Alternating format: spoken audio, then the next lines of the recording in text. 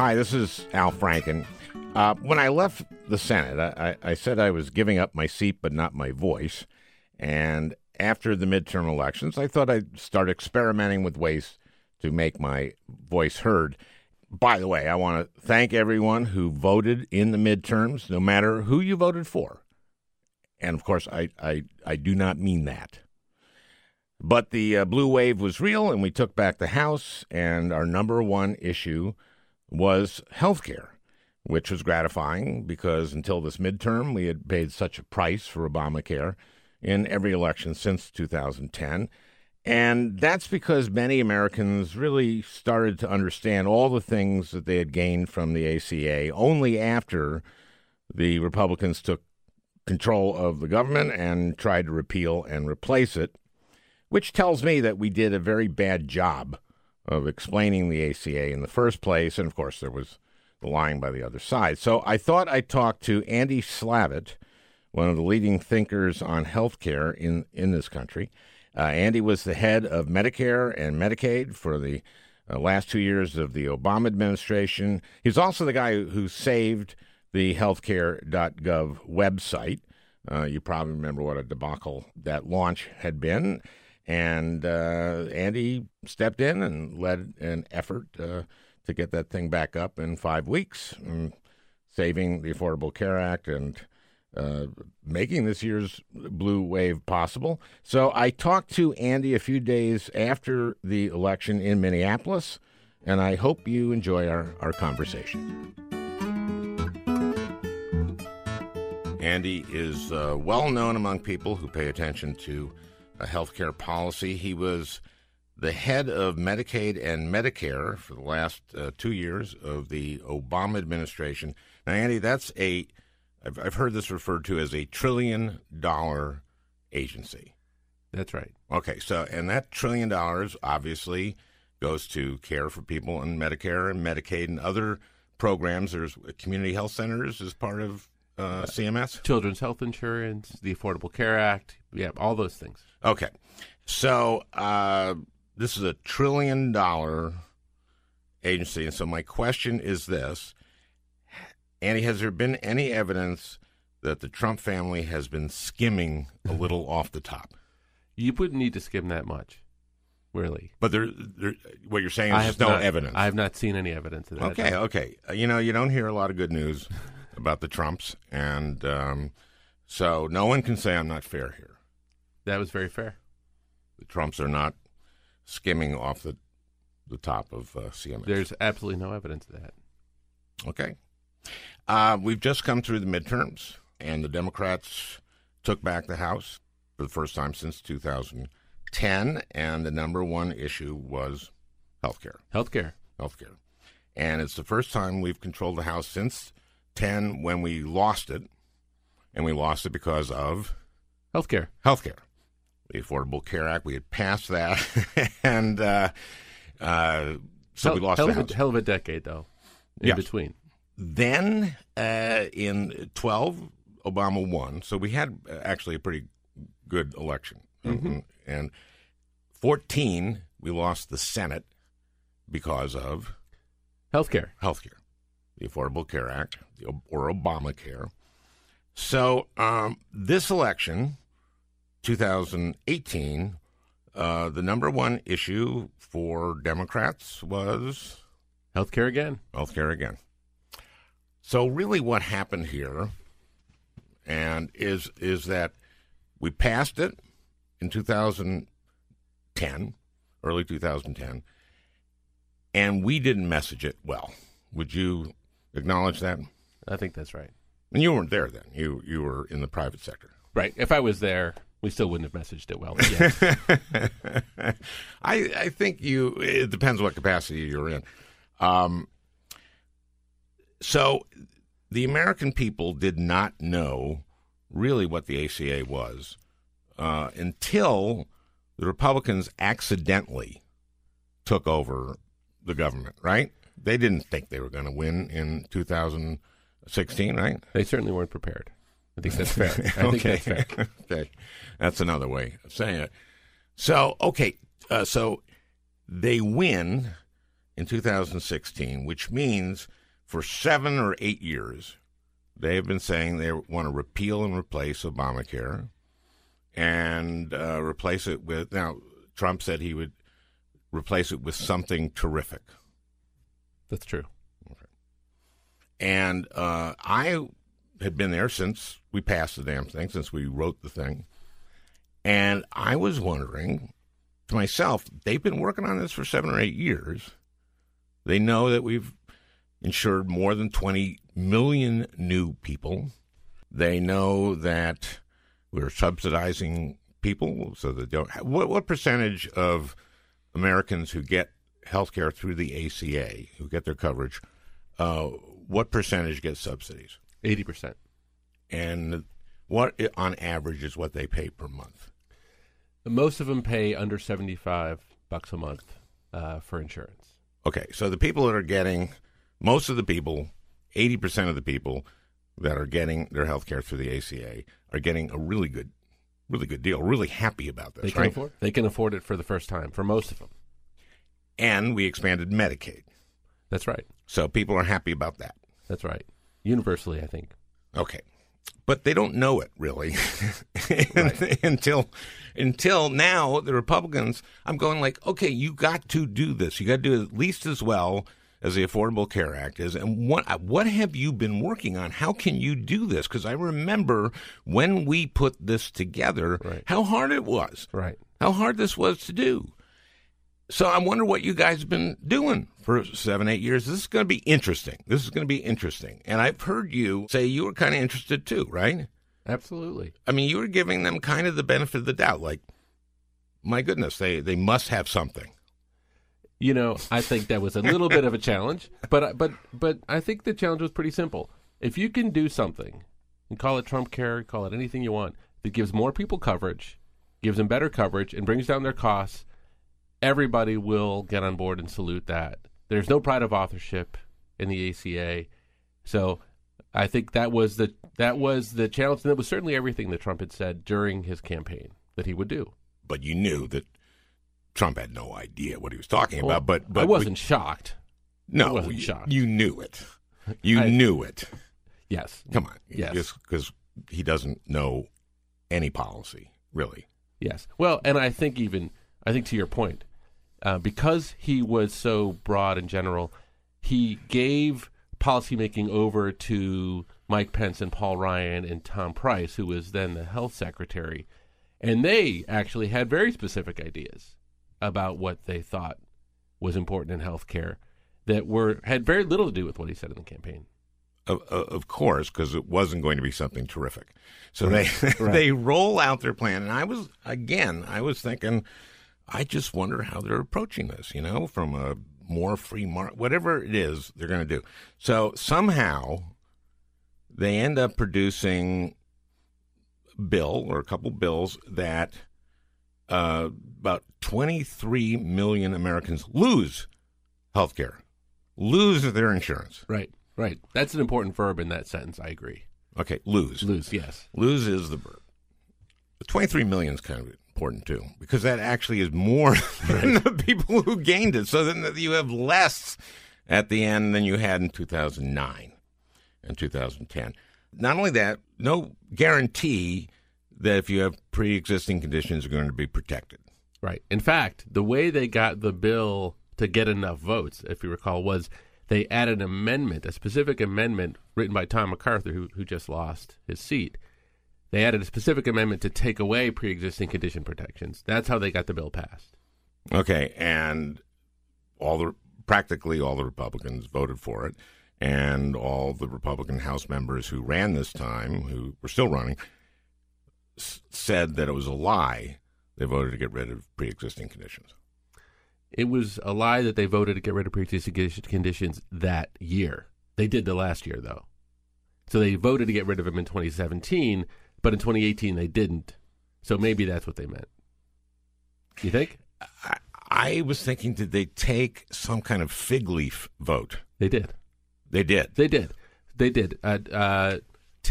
Tillis had put forward a bill And I'm going to explain this, if you don't mind, for just a quick second, because it's fascinating with how bad this fig leaf even was. Okay. It said insurance companies must offer insurance to people who have pre-existing conditions, but they do not have to cover the pre-existing condition. In other words. Well, that's not protection for people with pre-existing conditions. So to take that example, let's say you're a woman with breast cancer. Mm-hmm. An insurance company must offer you insurance. They can charge you whatever they want. And that's not protecting you either. And they don't need to cover your breast cancer. So it's everything but the breast cancer. So they took that vote, and I think that's the fig leaf vote they took, which allowed them to say, it's a lie that I voted against protecting pre-existing conditions. No, it isn't. You did vote that way. Right. It was a pretty cynical bill. And I think that might come back to haunt Tillis in 2020. Okay, let's give your bona fides a little bit to impress people about you. You were the guy that saved healthcare.gov. That's fair to say, right? You came in. Remember that everyone, I think, remembers that launch, or if you don't, you should. That was a disaster. The rollout of Obamacare, of the ACA, was healthcare.gov, right. And it crashed. It didn't go well. It crashed. Now, you told me you were here in Minnesota. You were at United Healthcare. You were head of Optum. Yeah, I was at Optum. Yeah, okay. And you told me how it came about that you became in charge of fixing this thing. Tell me about that again. Right. And to be fair, a lot of people did heroic work fixing it. I was sort of the quarterback, or maybe more accurately, the chief firefighter. So what I did was I called Washington. It had gone on for 3 weeks where the website hadn't been up. Placed a call to Washington and offered to help. And that help could have come in any form, advice in any form.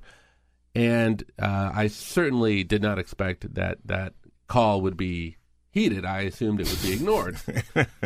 As anyone would, right? Right. What I found out, though, was I think I was the only person in the country that actually called, because 2 days later... I love that. Yes, well... That's my favorite thing about this story, is that as far as you know, you're the only person that called. Right. So you call in, and they go, come here to Washington. Come to Washington. I brought a single piece of paper around with a couple of my colleagues, and all I really said was, in effect... You've got a technology problem, but I bet what you have is really a management problem, because technology problems are all solvable. Yours just happens to be very visible, and we have a major piece of legislation and perhaps a presidency on the line, so there's a lot of focus on it. Yes. But if you put those facts aside, this can be fundamentally solved if you approach it the right way. And 2 days later, they had a press conference, which was very interesting. And I listened in the press conference, and they announced that I and the team I was going to be coming in with we're going to lead the turnaround, which was fine because we kind of had said as much. But at the very end, they said, and it will be fixed within 3 weeks. 3 weeks. 3 weeks. It was 5 weeks. I take that back. I don't want to exaggerate. It was because 5 weeks. I remember that it was 5 weeks. It was 5 weeks. Yeah, okay. So be fair to them. No, that was fine. It wasn't. I had not heard that number before. But, so began, I think, a pretty crazy adventure personally, and I think for the country, where we did, daily press releases, press conferences, and really tried to rally all of the government employees, the outside contractors, my own team, into a single team to get to real results. So you said this is really a management problem, and I assumed because you had fixed this thing that you are just some kind of geek, tech geek, and you're not. You're a manager. I'm not. It's funny. If I were going to break down how it happened, like in 30 seconds, I'd say there were 20 people with 20 ideas on what needed to be done, all of which could have been right, could have been wrong. I had no way of judging. All I knew was I asked one question: how many bugs, computer bugs or defects, are there in the software? And the answer was, whatever that answer was, it was several thousand. I said, well, take that number. Let's divide that by the number we need to get out in every day. Let's hire one developer each person gets rid of one bug per day, divided by the number of days we have in 5 weeks. And let's not work smart. Let's just work hard. And everyone sort of looked at me like, that's not a smart plan. I said, well, let's work smart. Let's work smart later. Let's work hard now. And I don't have time to listen to a whole lot of ideas. So we went through and we did that. And 2 weeks in, I called my wife, Lana, who I hadn't seen because I'd been in Washington just working, and said, honey, I think I made it worse. And she said, you didn't make it worse. I said, well, I did. We have more bugs today than we had when I started. And not only that, but since we started fixing some of the bugs and more people started getting on the website, the hardware broke. And now we have no hardware and worse software. So I've sort of stepped in a leaky boat and I put my foot through it. And there was very little she could say to me because I was actually really at a low point. So you thought you were just completely screwing up and completely destroying any chance that we'd ever have the Affordable Care Act. Right. Work. And it was not that long after that. And people would come to me and they'd say, Andy, it's getting worse. And all I would say to them is, well, what can you do right now? Don't worry about the whole thing. What can you do today? And do that. And what happened was eventually we started clearing up more bugs, and those bugs would solve other bugs. And soon enough, indeed, we got to be about 10 days away from the 5 weeks, and we were almost there. And at that point in time, we called in people and said, okay, and what's the smartest thing for us to do in the next 10 days? Because we've cleared about 75% of the bugs. And when we got to that 5 week point, which was December 1st, the vast majority of Americans were then able to get on the site and buy health insurance. And a few weeks later, 7 million people had gotten covered through the exchanges. I want to go back to the very beginning. What I'm trying to do here is because we kept losing seats in the House and lost the House in 2010 and lost the Senate in 2014, all because of the Affordable Care Act, I feel that people never really understood what was in the ACA until the Republicans tried to replace it. And then they suddenly loved the Affordable Care Act. So I want to, between the two of us, talk about why the ACA was the way it was, why it is the way it is, and start at the beginning. And the beginning for me was I was running for the Senate in 2008 against an incumbent Republican. And we were in a debate, and he said, when healthcare came up, that he said the United States has the best healthcare system in the world because we have the Mayo Clinic. And I said the Mayo Clinic isn't a healthcare system. It's the Mayo Clinic. We're proud of the Mayo Clinic. Mayo Clinic does healthcare at least as well as any place in the world, right? Yep. But it's not a healthcare system. And T.R. Reid, who was a Washington Post journalist, had written a book about all the different healthcare systems in the world of developed countries, all of whom have universal care, all of whom cover everybody. That's what universal care is, and have as good outcomes as we have and pay about half. So they each have systems, basically. So here we did not have a healthcare system. If you were getting your healthcare through Medicare, you were in the Canadian system. You're single payer. If you were in the VA or the military, you were in the British system, socialized medicine. If you were getting your insurance through your employer, which most people do, you're in the German system, the Swiss system. If you don't have insurance, you're in the Cambodian system. Right. And what the ACA was doing was trying to get people from the Cambodian system into one other of the systems. And that's why when Medicaid was expanded, it get into single payer. When we said protected pre-existing conditions, that no insurance company can charge you more for having pre-existing conditions, that was a tremendous benefit to people. We said no lifetime caps. The reason lifetime caps are terrible is if you get cancer. If you get really sick once, you're cancer or something like that. That's it. That's all you got. That's right. So you're going to go broke. Mm-hmm. And, you know, when I was campaigning in '08, I'd show up in any community and there would be at a VFW, you know, in the bar or at a cafe, there'd always be a bulletin board with a spaghetti dinner or a burger bash for somebody who had lost all their money because they got sick. Right. And that's what people are terrified. That's why healthcare is sort of an economic issue, maybe the number one economic issue for most families in our country, which is why it was so powerful in this election. So I win. I go to the Senate. I knew Bernie Sanders. I had campaigned for him. And Bernie's for single payer. Correct. And I said, I'd go with single payer, but Bernie, we're about 55 votes short. Okay. That was not going to happen. Right. And we had 60. We had 60 Democratic senators. So you had to get every one of the 60 aboard. So a lot of us most of us, almost all of us, I wanted the public option so that people can either go to an expanded Medicaid or exactly a Medicaid for all or Medicare for all or whoever wants it. That's what a public option is. Joe Lieberman said no to that. That's exactly right. Yep. That's too bad. We also wanted to lower, as an alternative to that, lower Medicare to 55. And I believe it's also Lieberman said no. Yep. So, and we had other barriers too that we had to solve. Ben Nelson on choice and et cetera. And he and Barbara Boxer worked that out. Very difficult process. We get it done.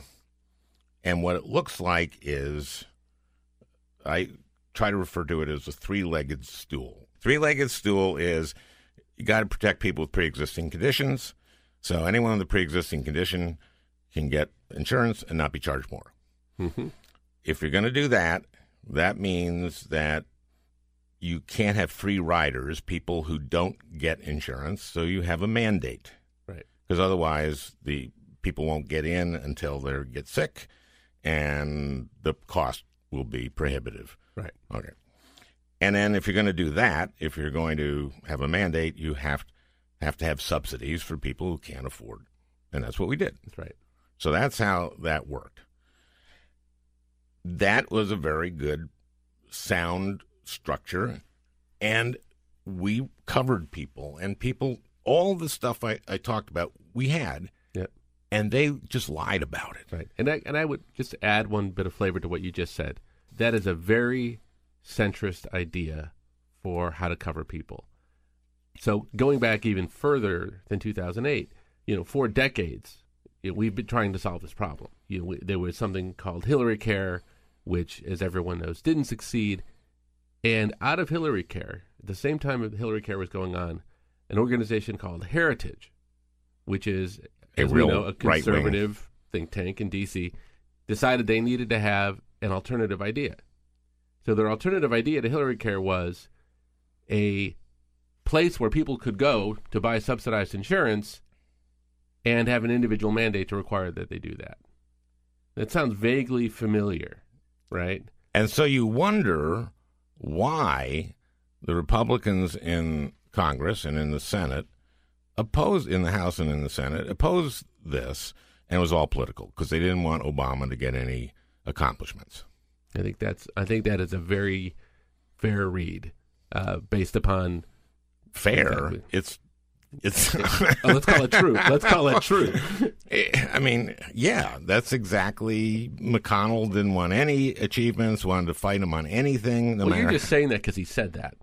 Yeah, that's there. That's true. And as we know, when Republicans say something, it's not necessarily true. So right, but that was true. Okay, but that was true.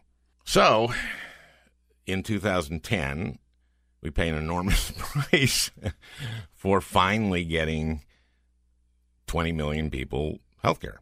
Right. And look, I want to underline a couple of points you made here. First of all, if you ask somebody, about the 10 features of the ACA, and you talked about most of them: getting rid of pre-existing condition, discrimination, making sure that there's no lifetime limits on policies, free preventive care to keep people healthy. This is the essential health benefits. 10 essential health benefits, making sure that everybody has mental health coverage, hospital coverage, prescription drug coverage. If you poll those things, the 10 features of the ACA roughly, they're all massively popular. They poll above 70%, except for one. The mandate. The individual mandate. The individual mandate, which now the Republicans have gotten rid of. Right. So it is absolutely true that if you talk about the financial protections, the security, the things that keep people in the middle class, that's what was very, very important to people. And there's a reason for that. You know that when people get cancer, they often call the American Cancer Society hotline. The number one call to the American Cancer Society hotline is the following. And the president of the American Cancer Society relayed this to me. I can't afford to have cancer. And indeed, within 2 years of a cancer diagnosis, 4 out of 10 people have depleted their life savings. That's the reality that Americans face. And then it goes beyond that, right? And here's in the following way. You go into a pharmacy. Next time you go into a pharmacy, you look around.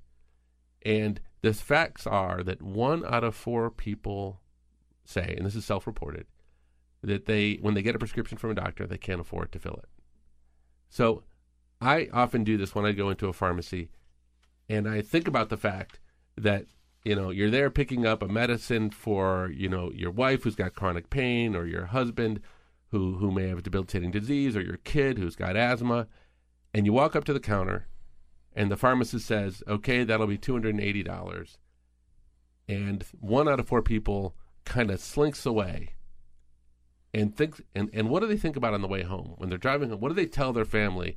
Honey, they were out of your medicine, or honey, we just, I got you some aspirin. What is it that people do? This is people's current reality.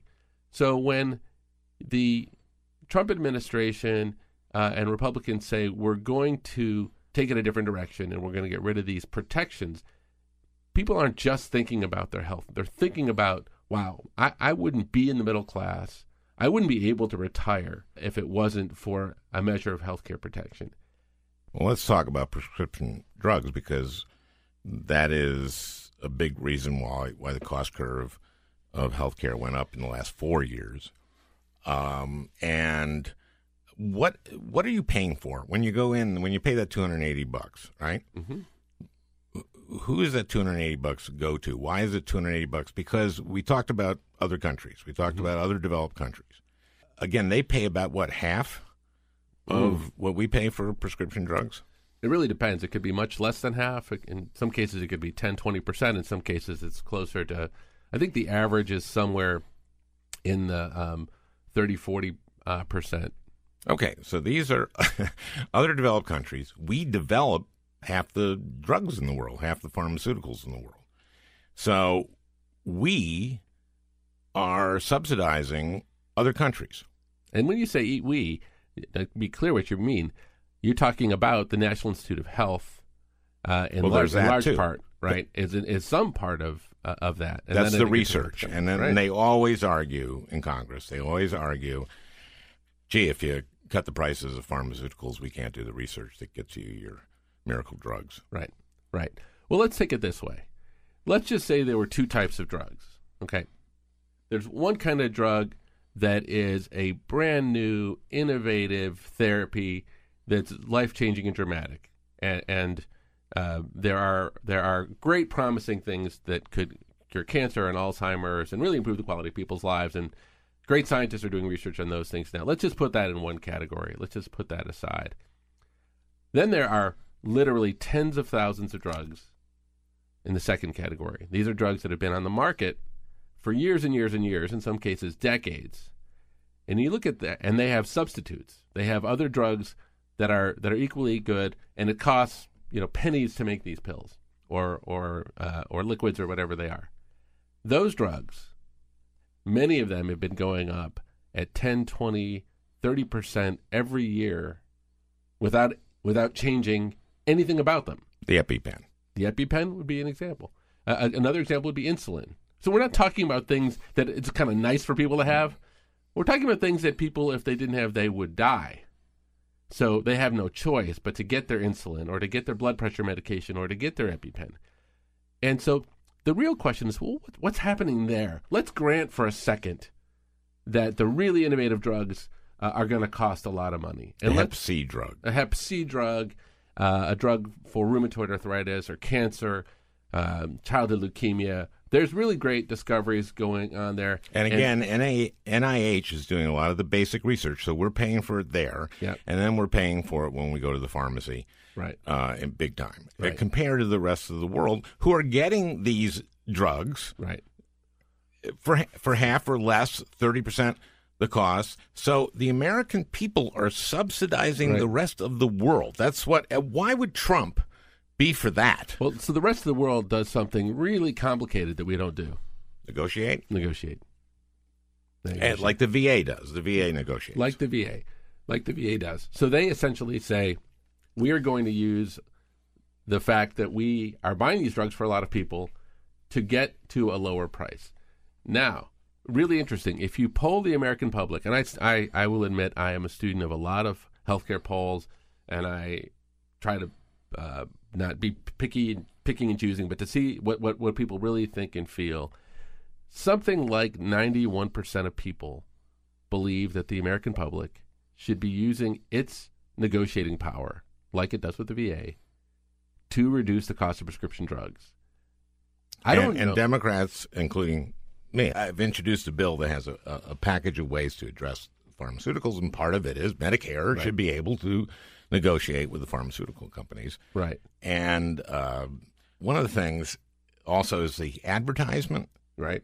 of these, you know, the ads. When they read the bad side effects, they have, you know, a couple riding a bicycle in the country with nice music on it, and while they're reading the side effects, or they're listening to light jazz in a gazebo, or you're having a three-legged race with your grandchild, right? Your granddaughter, Right. And that's when they read the side effects, Right. and so the visuals are so strong. Mm-hmm. We are one of only two countries in the world that allow these kind of advertisements and allow the companies to deduct from their tax. Do you know what the other one is? What's the other one? New Zealand. New Zealand. I don't know why. But most other countries don't allow these advertisements at all. Right. Right. And you're right. The taxpayers are paying for those advertisements. Right. Now, the president and Azar, the HHS secretary, have proposed this thing where they have to show the list price Right. during the commercial, as if I guess that helps, right? There's nothing wrong with that. I don't think it actually will do a lot other than force prescription drug companies, manufacturers, to own up to what they're charging for the drug. So I don't think it's a bad thing. I don't think it's And they might lower the list price. And they might lower it if they get shamed. And then change the way you get discounts through middlemen and stuff. Right. And coupons and Right. stuff like that. Now, here's the idea I have. What you do is during the side effects, instead of listening to light jazz in the gazebo, you have actors enact the actual side effects. This is a requirement. Taking Temitrex may cause extreme dizziness and loss of balance. I'd like to see an actor do that. That would be fun. Lumitrin can cause reckless... I'm sorry. Let me try that again. I thought you were going to say rectal. That would be easy. That would be the easy way to go. And I will. Lumitrin may cause restless leg syndrome and thrashing at night. Wouldn't you like to see that? Okay. Stop taking umexiltrin if you experience nausea and vomiting or extreme vomiting. I've actually listened to these now since I got the idea, and all of these are in there. Novertrim may cause scaling of the skin, severe itching, and involuntary bowel movements. There we are. See? So you got it. Zoometrics may cause hair loss. I would like to see that. And here's my favorite. And this is a real one. And you may have heard this. I don't know how many people have heard this and just gone, what? It says, don't take Taltz if you're allergic to Taltz. Have you seen that? Have you noticed that? I don't know if I've seen that one, but something like that. Yes, that rings a little bit of a bell. Don't take Taltz if you're allergic to Taltz. Seems like a good rule. Seems like a good rule. I am. How do you know if you're allergic? Well, that's the first question you have. Right. You got to take it once to find out if you're allergic to Taltz. So the question they should be required to say what happens if you're allergic to Taltz, which is that your tongue may swell to 3 times its size if you're allergic to Taltz. So don't take it. I like that one. I think that would be a better set of visuals. Yeah, and they're said kind of fast. They're said kind of fast. They're said kind of low. Well, I'll redo those.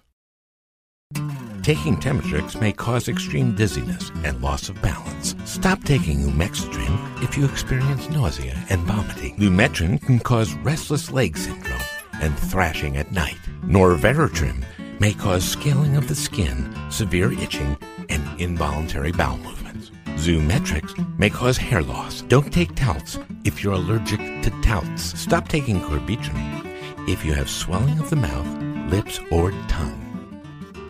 So let's talk about where we go from here.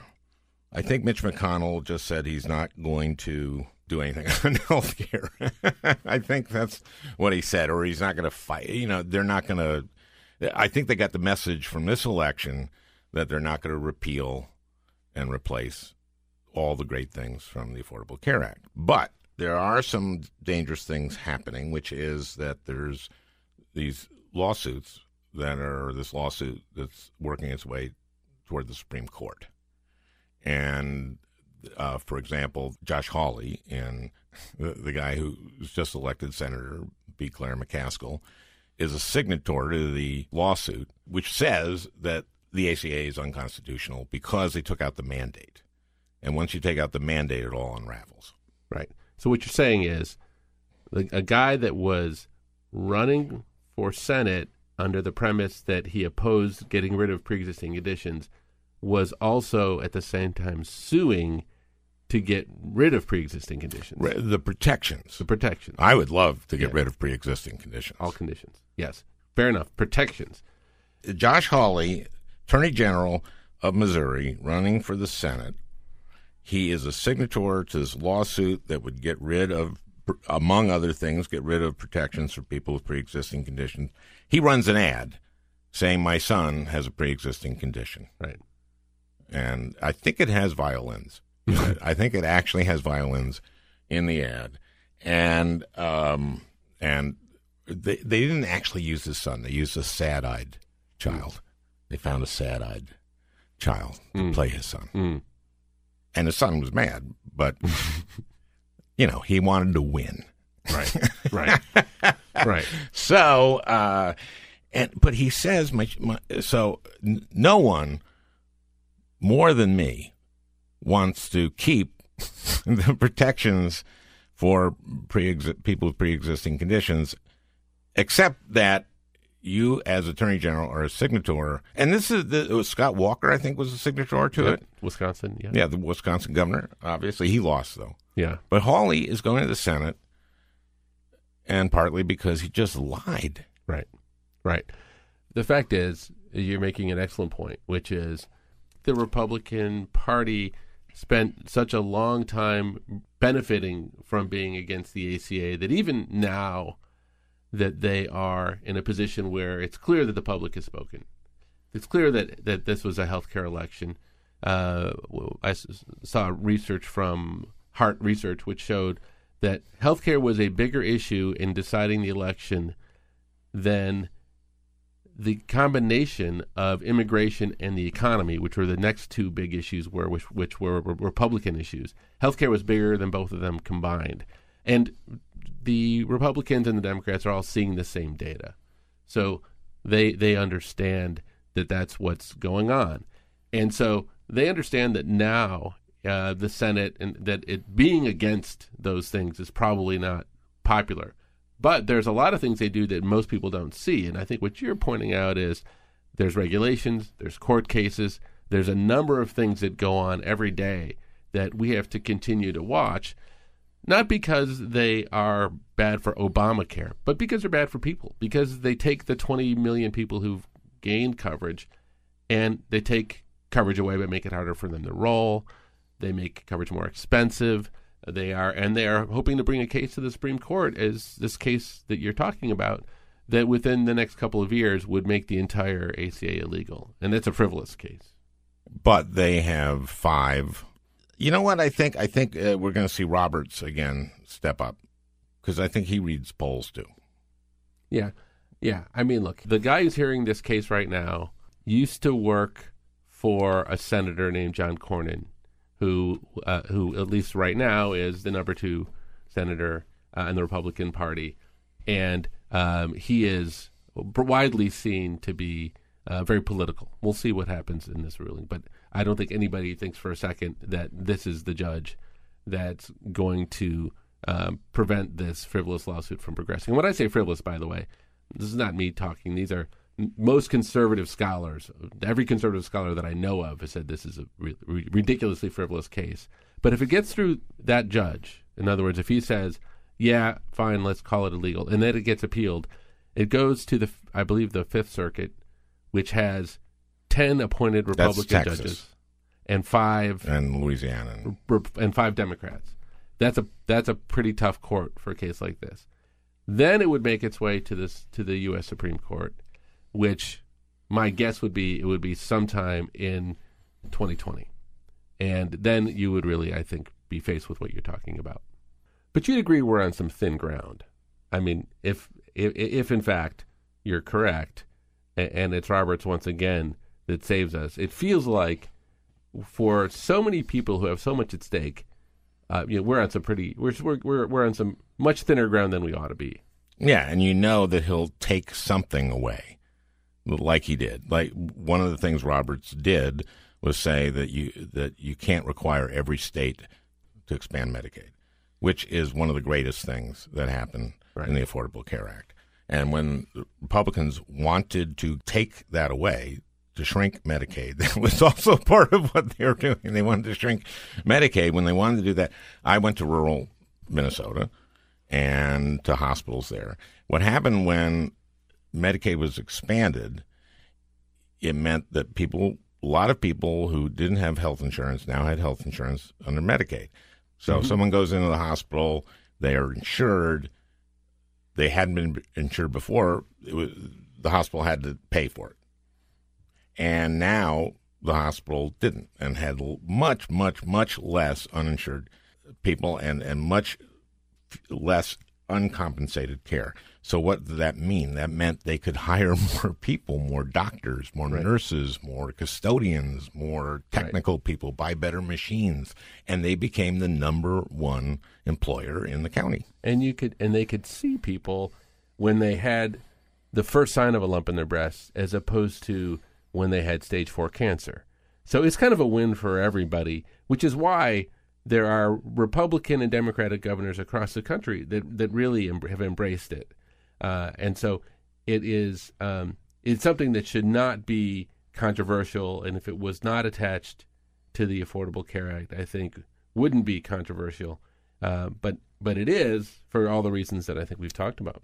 But we had 3 states in this election that had where the people of the state voted to adopt an expanded. Well, those are very Democratic states, like Idaho. Utah, Idaho, and Nebraska. And by the way, Kansas is now. Well, they have a Democratic governor. Like the Democratic governor. Yeah. So we're very likely, if I were going to predict, we're going to have expanded Medicaid by the time we get through 2020, when we'll be on probably a number of other ballots. It'll probably just be Texas and maybe a couple of southern states like Alabama and Mississippi that have not expanded Medicaid, and everyone else probably will have. Once again, putting them at the very top of the list in terms of quality of life. Concerning, a little concerning, yes. Well, this is an interesting fact. I don't know if we've ever talked about this. In Alabama, every state has an income level cutoff to which if you make more than a certain amount, you can't get Medicaid. Mm-hmm. In Alabama, yes, that number is $3,000 a year. No, a year. I shouldn't laugh. That's tragic. Yes. That is tragic. Yes. If you make more than $3,000 a year, you make too much money to qualify for Medicaid in Alabama. It's hard to believe Jeff Sessions comes from Alabama, isn't it? It really hard to see how that fits.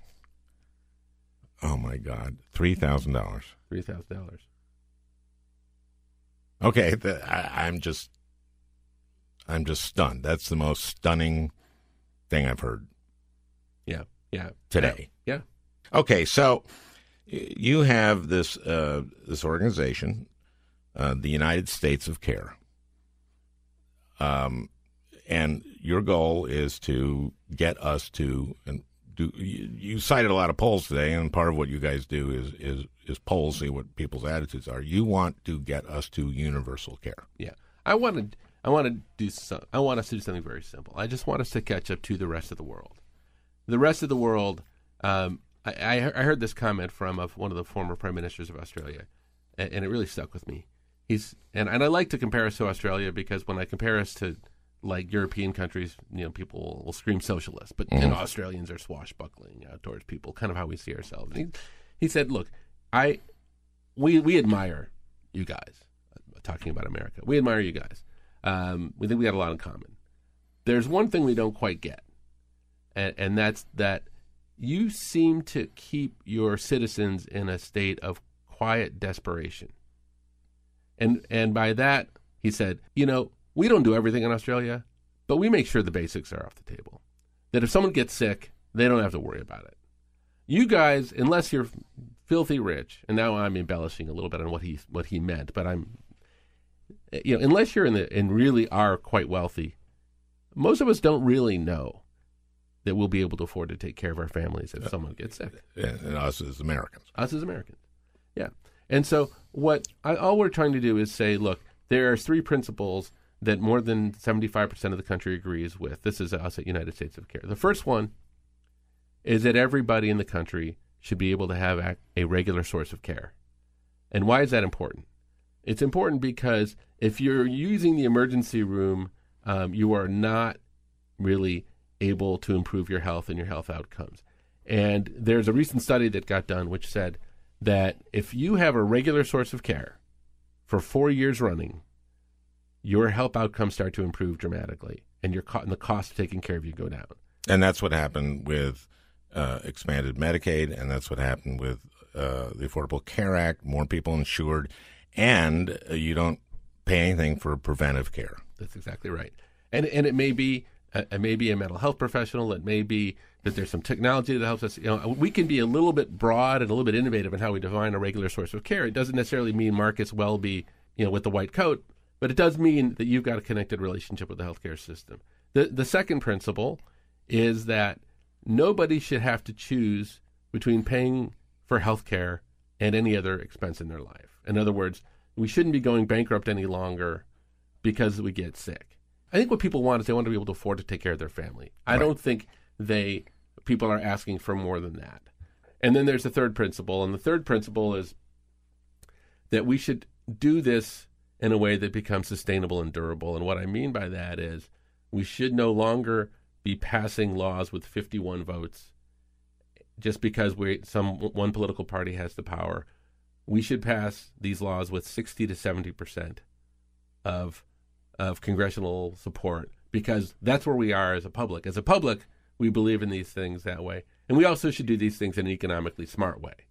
We should be doing them in ways that control costs and bring down the cost of prescription drugs and so forth. But those principles that I just laid out, when I left the administration, I said, within a decade, we're going to be trying to do this again. And when we do it, we ought to try to do it right. And I'm going to raise roughly $100 million and essentially towards an effort that over the next decade, this will of the American people can overcome this sort of political infighting that occurs in Washington. That's the organization United States of Care, and they're active now. I'm a founder, but I'm on the board. There's a team that's working in states, working right now on policies, on proposals, really at a grassroots level, trying to get policies like this to pass so that we can move to that place.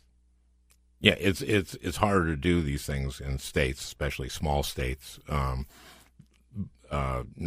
politically necessarily, but just to carry it out, right? It is.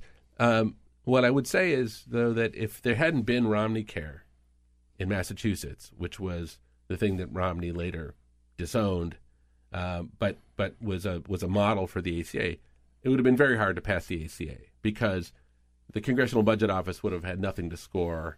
It would be hard to know what worked and what didn't work. And when you don't have at least some examples in states, what happens is you get what I like to refer to as think tank fantasy camp.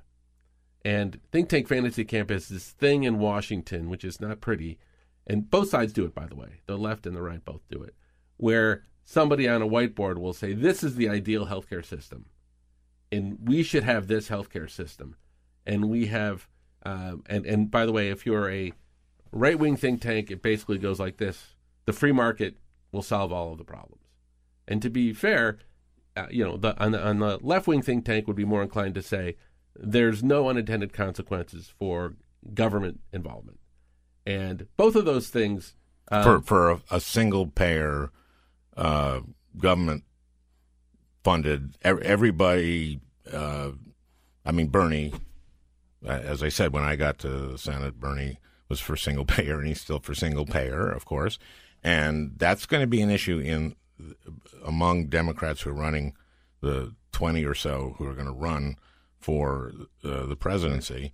If you're going to be a progressive and stake out who's going to be the Bernie, who's going to be the Bernie Sanders. Bernie Sanders may be the Bernie Sanders, or Elizabeth Warren, or Kamala Harris, or whoever is going to be that person. To get that, you have to be for single payer. Now, every country, we always talk about this, every developed country has universal health care, covers everybody. How many have a pure single payer system? Well, I don't think there is a pure single payer system. But I want to just finish the last point I was making for a second, which is like the smart thing to do is to try some of these things out in states. There are proposals for single payer systems that have come up in Vermont, in Colorado, in Washington State, and so while you may not be able to do exactly the same thing you can do at the federal level, why not get some of these experiments going so then you can point, if you're a believer in single payer, you can point to Washington State and say, see, look what it does. It brings healthcare costs down. It works. Or more realistically, this part works, this part doesn't. But to your other question, and that's how it happened in Canada. Saskatchewan did it. And boom. I didn't know that. Yes. Huh. I didn't know that. Yeah. Oh boy, I hope I don't get this name wrong. I think it's Tommy Douglas, who was the whatever you are for a province, not the prime minister of a province, but kind of a governor. Something like that. He is the most, if you ask Canadians, right, who is the Canadian you admire the most in history? Tommy Douglas. Yes. Or Bobby Douglas. Right. And Wayne Gretzky is like second. No kidding. Yeah. And that's because Saskatchewan adopted single payer, and everybody in Canada said, hey, that works pretty good. Well, see, here's the thing that's interesting is there is going to be a role for people who can improve people's health and reduce costs, whether they're in the public sector or the private sector. You just have to determine what that role is and what you want it to be. So it's not going to be, in reality, it will never be as simple. And I worked with Bernie and his team on his bill, and I've worked with many of the other folks who have comparable and other bills out there, including when you talked about buy-in proposals and so forth. And it's a little bit, people trying to think about choosing single payer, a little bit like, well, I'm going to pick out a pair of drapes, and I want that pair of drapes. It's not really like that. It's a little more like city planning. You've got to make a whole lot of decisions, probably hundreds of decisions, about what do you want community hospitals to play, and what role do you want community hospitals to play? Where do you want incentives to be? What role do you want patients to play? What role do you want care managers to play? There's a whole lot of things that get done in a healthcare system, and there are vastly more efficient ways to do them, and there are always going to be good consequences and some unintended consequences. So I think it's important that we have the debate in a way which starts with what are the principles we believe in. And we believe in those principles, and then we say, we got to probably make some tough decisions about how to get there. They're not going to please everybody. One of the things you're talking about is just bringing down costs, right? That's right. And that's something that have always been interested in when it comes to healthcare, because when we see things like accountable care organizations, which cover a lot of people and get paid a lump sum, and if they keep people healthy, they actually make money. That's right. And, Atul Gawande wrote that piece in the New Yorker, which was this incredibly important piece in 2009 about McAllen, Texas, was much, much more expensive Medicare costs than El Paso. Right. Okay. So similar demographics. And the reason was sort of the doctors were doing sick care.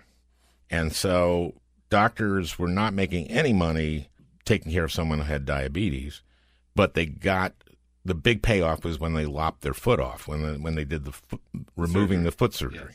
Yes. And the doctors owned the MRI machines, and so they did as many MRIs as they could possibly do. And then they adopted an accountable care organization under ACA, which rewards healthcare groups for keeping people healthy, and their costs went way down. What kind of delivery reform do we need to do to just bring the cost of healthcare down, and how much potential is there in that? So you described it exactly right. And I think the question now is less of what's the right answer and more of how fast can you get there and how fast can you get people there. I do something interesting in relation to what you just asked, which is how much room is there. And I would suggest that anybody who is in a similar situation does the following. Every time I see a CEO of a hospital, which I admit everybody doesn't run into it all day long, but I do, and I ask them the following question. If you had full capitation tomorrow, and I'll explain what that means, which is exactly what you said.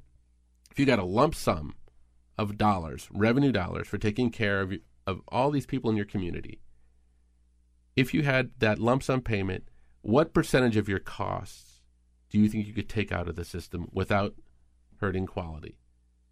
And it is amazing, but the answer is almost always between 25% and a third. And what's even more interesting is that the answer comes like that. They almost don't even need to think about it. People know that there is a lot of waste and a lot of things that they're doing, that they're spending money on, largely in order to get revenue. And if they never had to worry about revenue any longer, that you would see dramatically. Now, how is that possible that a hospital doesn't care about revenue anymore? Well, if they got the revenue fixed under like an ACO or a Medicare type arrangement, then they would no longer care. You got to fix revenue. You can decide a cost. So what would they do differently? Right? What would you do differently? Well, instead of taking care of someone in a really big building where they have to spend the night and have all kinds of nursing care and all kinds of machinery, you take care of them in a small building anytime you could. So in a clinic. And anytime you saw someone in a clinic where you could actually take care of them in their home, you would do that. Because it costs about 10 times as much to take care of somebody in a big building as it does in a small building, and it costs infinitely more to take care of someone in a small building than in their home. But when you have no incentive to do that, when your incentive is, I would like to admit this person to the hospital because that's how I get paid, that's when you see costs start to increase. It's really cheaper to treat someone at home.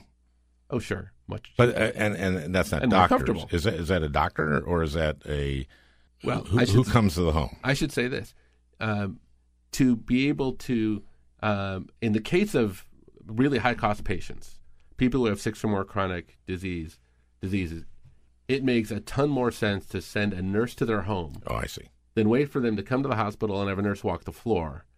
So it's not for every patient, but for the type sort of 5% of the population that drives 60 to 70% of the costs, it makes a lot more sense to bring them their medications, make sure they get to their appointments, see them at home, make sure that they have the heat working in their house and all of those sorts of things. That'll keep them healthy. They did that in Winona, at a hospital in Winona, and they just got like assigned a partner for people. Mm-hmm. And these are the people who came to the emergency room the most and used the most resources. And you're right, the people with chronic conditions are the drivers of cost. And this brought down the cost tremendously. Someone would show up at their home and and it's more satisfying for everybody too. When I still believe that we have to bring the idealism back into the healthcare system. And the idealism says, can you get people the care they need when they need it instead of waiting for things to get so bad that they have to wait in your waiting room for an hour and a half to come see you. And then when they come see you, you have 10 minutes with them, and all you can do is give them a prescription or send them off to some other doctor, and it's 50-50 that they're even going to go. And so you tend to get distraught. You tend to feel like you're not making a difference anymore. But if you really have... So there's burnout for the doctors, and there's burnout from the patients. I think you can find solutions that are good for patients and good for clinicians. Some of that I found when I was at CMS was really interesting. It was actually giving the doctor back a little more time in their day and a little more freedom. So we had this program which is called a primary care medical home, and what we did is we said, we'll pay you your normal rate when you see patients, but we'll also give you a little monthly stipend of like $70 per patient per month. And here's the deal: you can use that on anything you want as long as it's good for patient care. But you decide. And it was interesting. I would go and sit down with physicians who were part of this program, and one of the docs said, I'd like to hear how you're spending the money. And he said, well, I don't want to tell you. And I said, why? He said, well, I think you're going to be upset.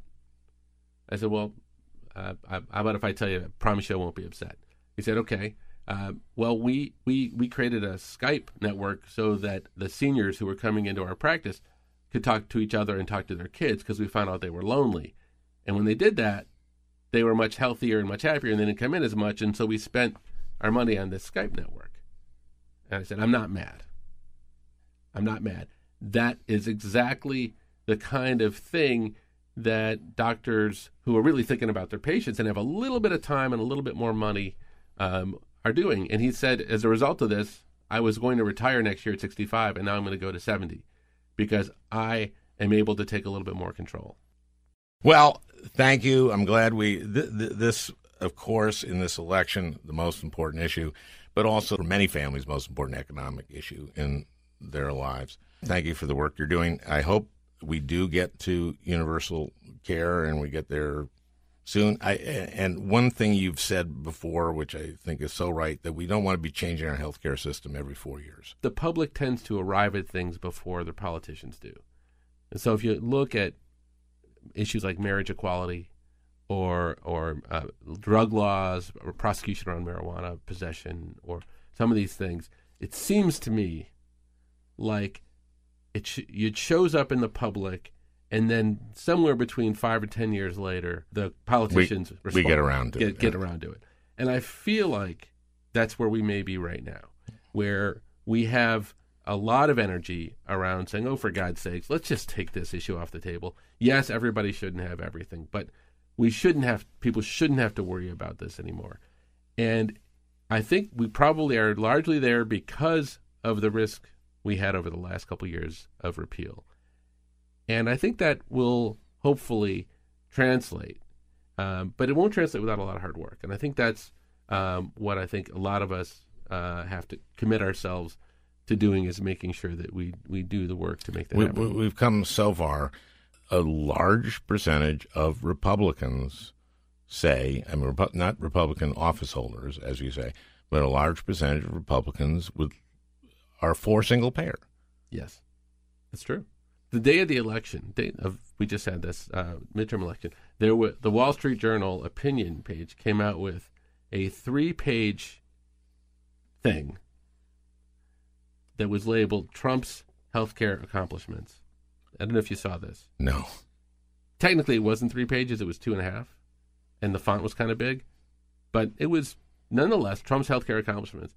And I read it because I thought this is awfully nice of the Wall Street Journal to summarize in 3 pages or 2.5 what Trump's accomplishments were. And I wanted to know. And the last paragraph was the sort of the socket to punchline paragraph. No one has done more for healthcare freedom than Donald Trump. I'm paraphrasing. Now, do you know what that means, healthcare freedom? No. I have been in healthcare in one form or another for 30 plus years. I've talked to literally tens of thousands of people, patients, Americans. I've literally never heard the phrase healthcare freedom. I've never heard anybody say, I want more healthcare freedom. I've heard people say, I want more healthcare security, or I want better healthcare, or higher quality, or fewer hassles. Never healthcare freedom.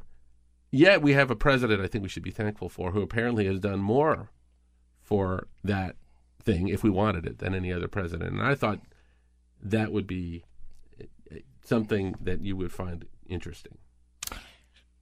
I think if I could take the Wall Street Journal op-ed pages, and we'll end on this, if I could take their defense or defend what they said there, I think what they mean is you get to choose your own doctor and you get to keep your health care plan if you like it. And you'll remember I'm using those words because Obama said if you like your plan, you can keep it. And that was called by PolitiFact or the lie of the year. You may remember that. And he didn't mean it as a lie. You can't, insurance companies have the freedom not to offer the policy they offered last year. So he shouldn't have said it, but he wasn't lying like we see now. When I thought about doing this, I thought about that as being the lie of the year, and I'm thinking now, can you imagine now there being something called the lie of the year? Right. That might be the lie of the day. They can't do the lie of the year now. Right.